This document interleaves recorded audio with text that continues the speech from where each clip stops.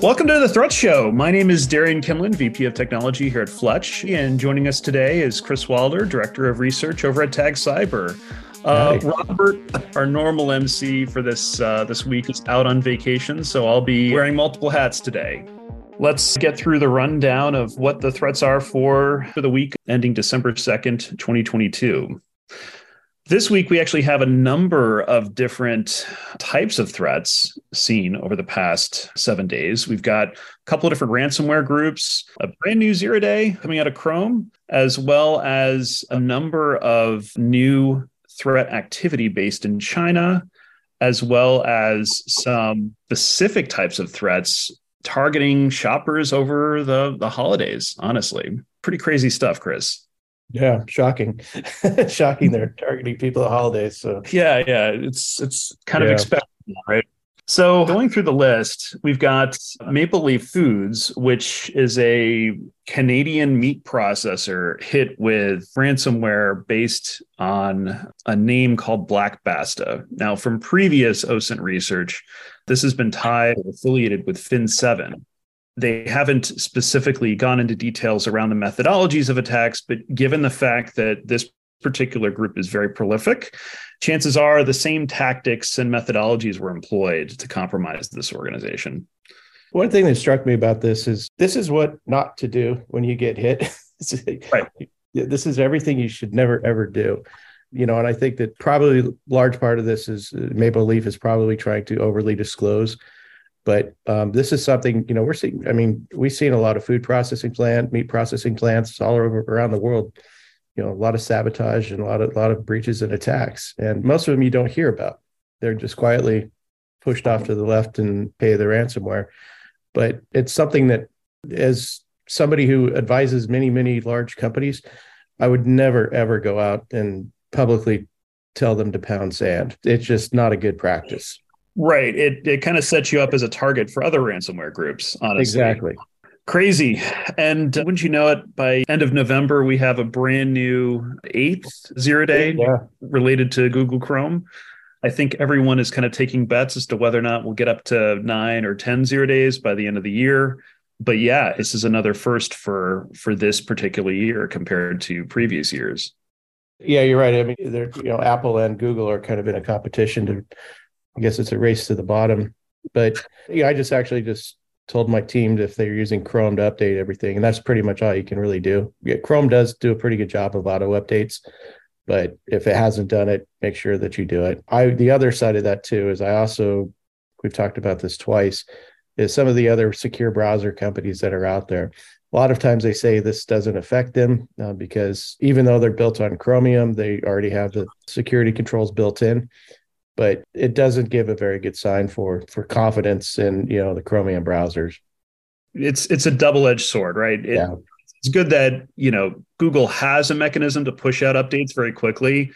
The biggest problem, I think, is just the usability disruption because keep in mind, even though the update's pushed down to the browser, it doesn't get applied until you actually reload Chrome. So it's an inconvenience, right? A lot of people are like, well, I don't want to necessarily close out the browser because I'll lose all my tabs. So it's one of those things where you just have to educate people. Hey, look, this is part of life. You're going to have to reload the browser probably daily. That would be my expectation, 5-10 years from now, just dealing with security updates, unfortunately. Yeah, kind of as best practice is, I tend to try to reboot my entire system a couple times a week just to clear out all the FUD.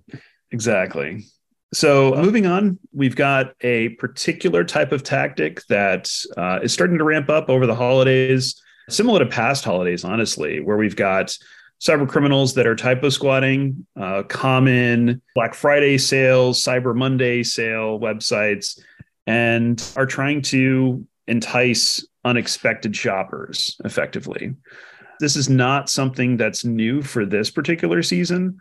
But what I found interesting about this particular tactic is that a lot of security companies will alert when users visit domains that were recently created in the past, let's say 3, 5, 7 days, right? Which is what a lot of these cyber criminals have done, where they've stood up infrastructure maybe a week or two before the actual date of their campaign or operation.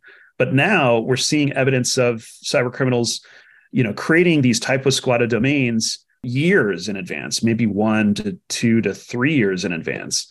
It's mainly a mechanism to avoid, the domain age as being a factor in defending against this sort of attack. It's going to be getting harder for defenders to be able to deal with this problem, not only, at the consumer level, but also at the corporate level. And sadly, C2 DNS protection doesn't really track this or even detect it. The one thing I would add to this is, just as a general rule for consumers, it's very convenient to put your credit card, save your credit card in your browser, save your name, you address all that, save all your secrets in a wallet. In general, that's not a good practice. And, a lot of times it's these types of attacks, or people will get, unwittingly get tricked. And if you have all of that information in your browser just out of convenience, you're going to expose yourself, and it won't be a very Merry Christmas. Yeah, exactly. Using payment systems that provide like one-time use credit card numbers is highly recommended, just because of the rampant fraud and abuse that happens around this time frame. Or get a small gift card, fill it up with $10, $15. There you go. So moving on, Mandiant actually identified a brand new threat group out of China called UNC 4191. They haven't necessarily assigned an APT designation to this because they're still gathering intelligence around it. But what's interesting about this particular group is that they're going after air-gapped networks, specifically in the South Asia, Philippines region. So the primary infection vector was actually infected USB sticks. And you wonder, who uses USB sticks in 2022? And apparently there's still a valid use for this stuff in environments where the computer systems aren't directly connected to the internet. And so they found brand new custom malware, at least I think 3 different strains of malware tied to this particular group. It's likely their activity is going to grow further. The advice that we're giving our customers right now, the smaller ones can't really afford this, but in general, I think that guys like Fletch and are from an intelligence perspective, a threat intelligence perspective, I think it's so important at least to be up to speed on what's happening, just know what's happening in the world and what's going on around you. But more importantly, I think if companies can invest in threat hunting solutions like Mandiant, that will help SOC teams and security teams to eliminate a lot of these types of threats. And also, I mean, just in general, don't allow your employees to use fobs. It's just, you're just asking for trouble. Exactly. So there's a bunch of other ways that they can prevent this category of attack. It's just a matter of what policies exist for each organization. Okay. And then lastly, we've got another ransomware strain that's targeting Chilean users right now over fake COVID-19 information, specifically for websites that are hosting what appeared to be legitimate COVID-19 recommendations, but it's actually not. And it'll be interesting to see if this sort of activity spreads further outside of South America to other regions.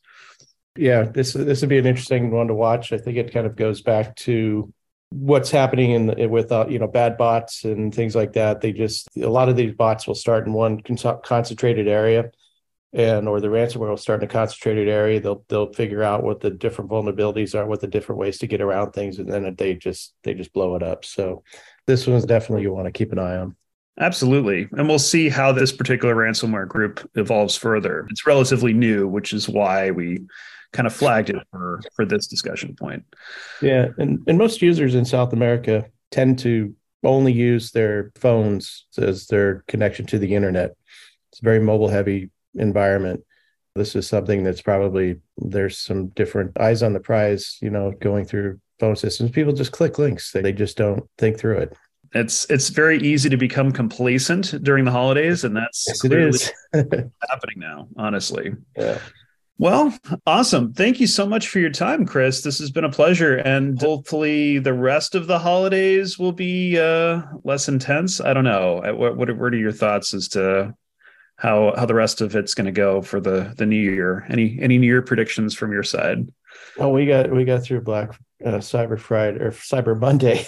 So every day is cyber in my world. But I think that 2023 we're going to see a massive uptick in nation state attacks against targets that are unusual things. Southwest Asia, I think there's going to be an increase there. I think there's going to be a lot more hacktivism attacks popping up that are largely coming out of North Korea and Iran, because it's very profitable if nation states are sponsoring those.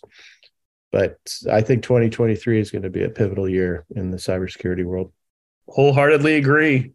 Well, we'll see what happens. We'll be here and see how the rest of the world plays out once the new year transitions. Yeah. That's great. Thank you so much for your time, Chris. And my pleasure. Always. We'll be here next week to wrap up the rest of the threats we see next. Excellent. So join us next week on The Threat Show. Our guest speaker then will be Nathan Case, head of security over at Datadog, focused on healthcare and genomics-based threats. Thank you for tuning into The Threat Show. If you enjoyed the show, subscribe to us on YouTube, give us a 5-star review on Apple Podcasts, and interact with us on Twitter at The Threat Show. Also, be sure to subscribe to Fletch's interactive newsletter and Trending Threats app to go deeper into the stories we discuss and the threat index. Be sure to stay tuned to stay ahead of threats.